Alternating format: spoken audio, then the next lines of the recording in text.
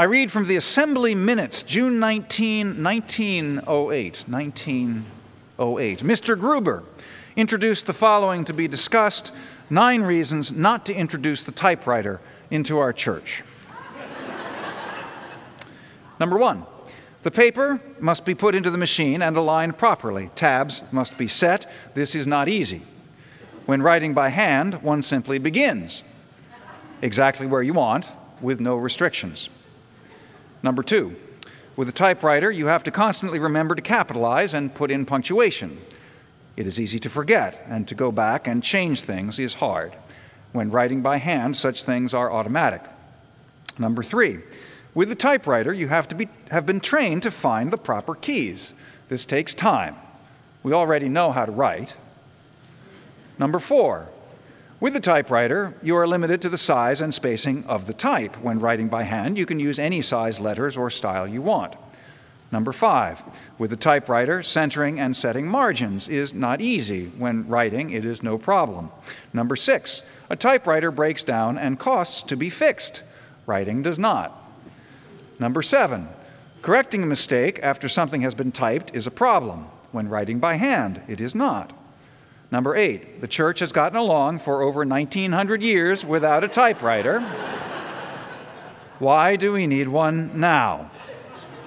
Number 9, instead of learning a machine with all the above drawbacks, time should be spent on penmanship.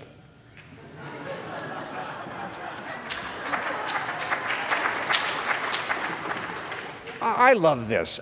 Is it authentic? I have no idea. The citation is to an essay by John Maxwell in an anthology titled Leading in Times of Change, published in 2001. Whether it's from the actual minutes of an actual church meeting in 1908, I cannot tell you. But to me, it has the ring of truth, because it conveys so marvelously our nervousness about change, especially in church.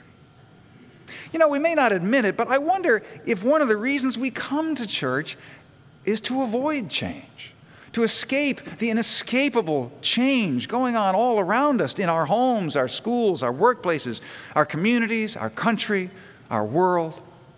Even the climate is changing, which is truly weird. Can't church be a refuge from change? Well, that's obviously a rhetorical question, because everybody knows that change is inevitable. We know that absence of change is the clinical definition of death. Yet, how we struggle against it. We live, observes Paula Darcy, like people in the path of a hurricane or fire who refuse to evacuate, clinging to our familiar, well-worn versions of things and resisting what's new.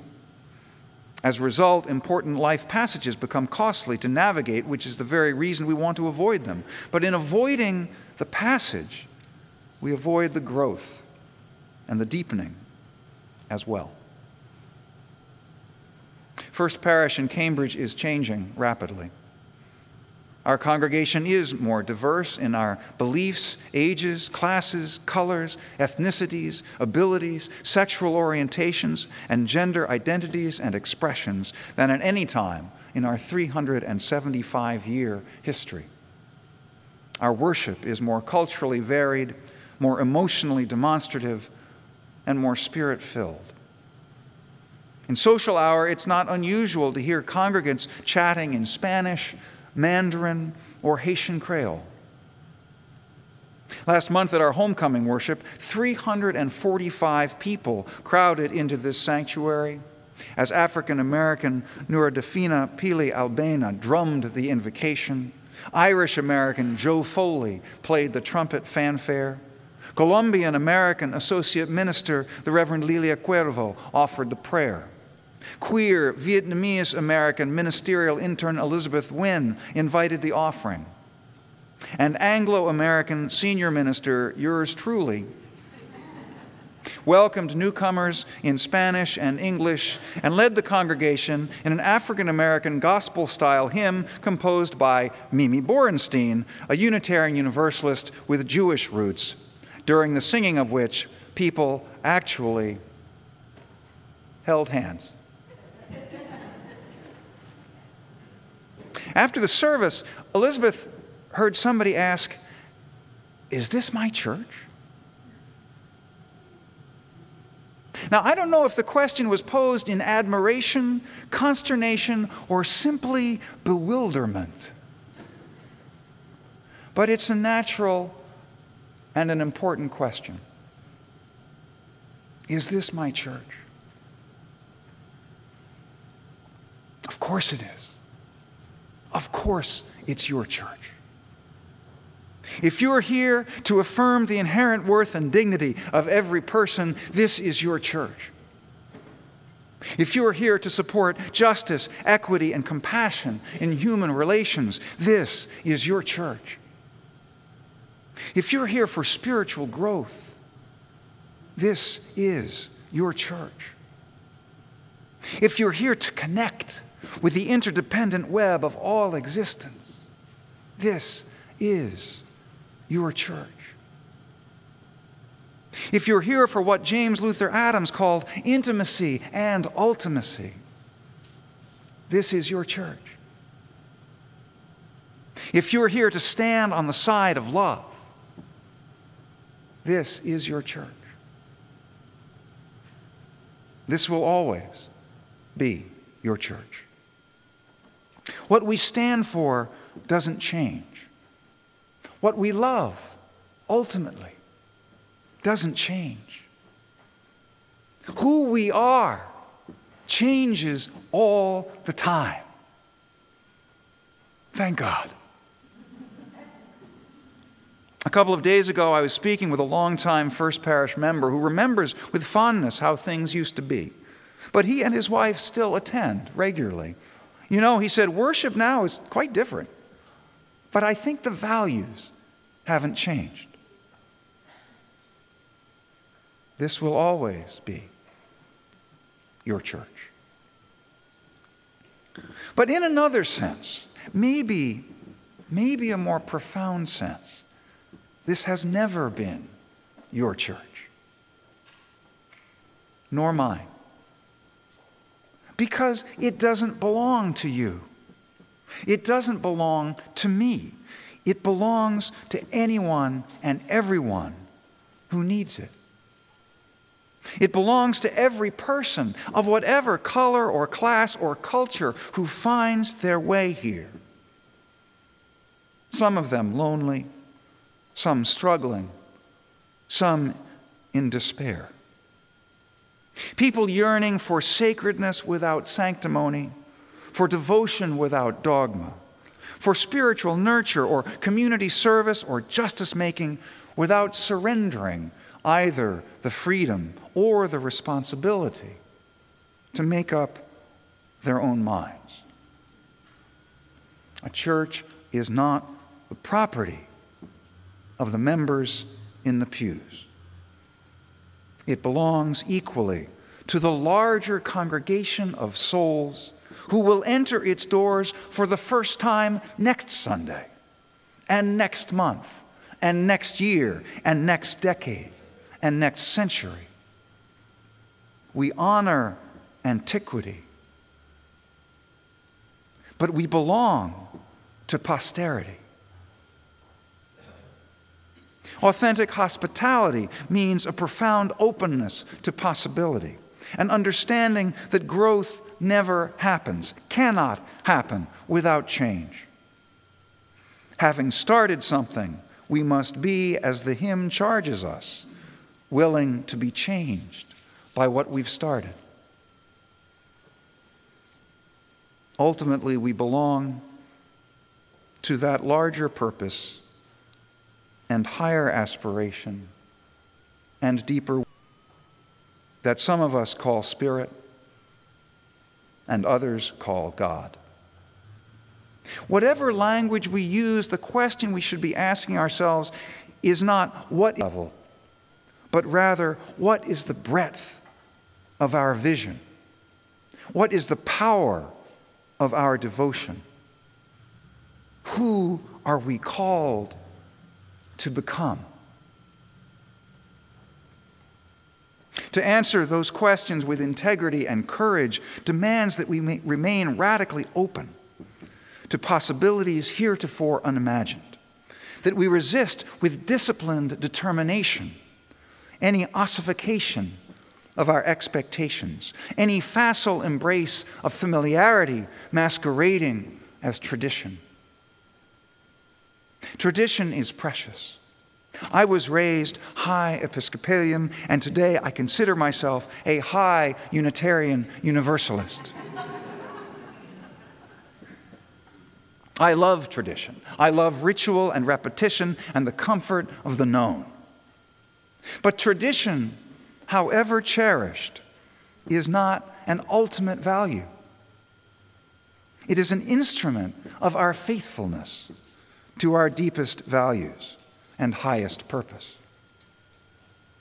Tradition must be balanced by innovation, or the institution sickens and dies. We are on a journey into a multiracial, multicultural, justice-making future.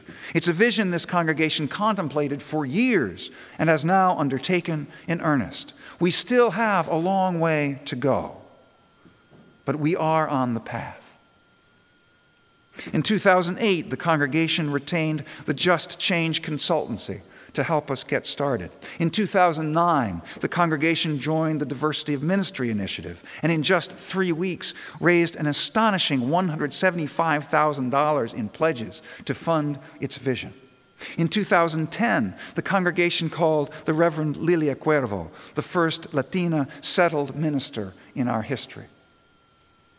Last spring, the congregation approved a new mission statement declaring the intention, quote, to create a multicultural, spirit-filled community that works for justice, fosters spiritual curiosity and faith formation, shares joy, heals brokenness, and celebrates the sacred in all. In our mission statement, we specifically welcome people of all beliefs, ages, classes, colors, ethnicities, abilities, sexual orientations, and gender identities and expressions. 3 years ago, in my sermon, Building the Beloved Community, I cited 7 well-established principles for creating a multiracial, multicultural congregation. First was intentionality. We have made our intention explicit. Second was diversity of leadership. Our leadership is more diverse than ever. Third was inclusive worship, embodying a variety of styles and traditions. Our worship is more inclusive and varied than ever. Fourth was location. That doesn't change. We are blessed with a central, accessible location in a highly diverse city. Fifth was consistent outreach to the surrounding community with meaningful ministries. We are reaching out more effectively than ever. Sixth was willing, I said, to examine our old ways of doing things and see if they still serve us and the diverse congregation we seek. We have to be willing to change, not our values, not our principles, not our spirituality, but our habits and prejudices. To be open to new people, we have to be willing to learn from them. We are becoming more adaptable, but this is a continuing spiritual practice. Seventh, diversity must be part of a larger mission. Our mission statement makes clear our larger purposes of spiritual growth, healing, and justice. As we have made significant strides in realizing these principles, we have seen unmistakable growth in the diversity of our congregation, in the pews, in our membership, and in our leadership. We asked for change. We committed to change. We worked for change. We are changing. Be careful what you pray for. Change is disorienting. Change is stressful. Change is challenging. Change is the lifeblood of every living being. When in the midst of great change, poet Mark Nepo advises, it is helpful to remember how a chick is born. From the view of the chick, it is a terrifying struggle. Confined and curled in a dark shell, half formed, the chick eats all its food and stretches to the contours of its shell. It begins to feel hungry and cramped. Eventually, the chick begins to starve and feels suffocated by the ever-shrinking space of its world. Finally, its own growth begins to crack the shell, and the world, as the chick knows it, is coming to an end. Its sky is falling. As the chick wriggles through the cracks, it begins to eat its shell. In that moment, growing but fragile, starving and cramped, its world breaking, the chick must feel like it is dying. Yet once everything it has relied on falls away, the chick is born. It doesn't die, but falls into the world.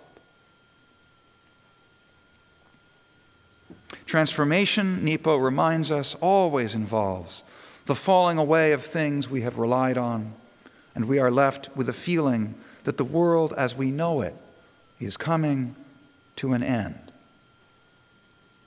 Because it is. Yet the chick offers us the wisdom that the way to be born while still alive is to eat our own shell. When faced with great change in self, in relationship, in our sense of calling, we somehow must take in all that has enclosed us, nurtured us, incubated us. So when the new life is upon us, the old is within us.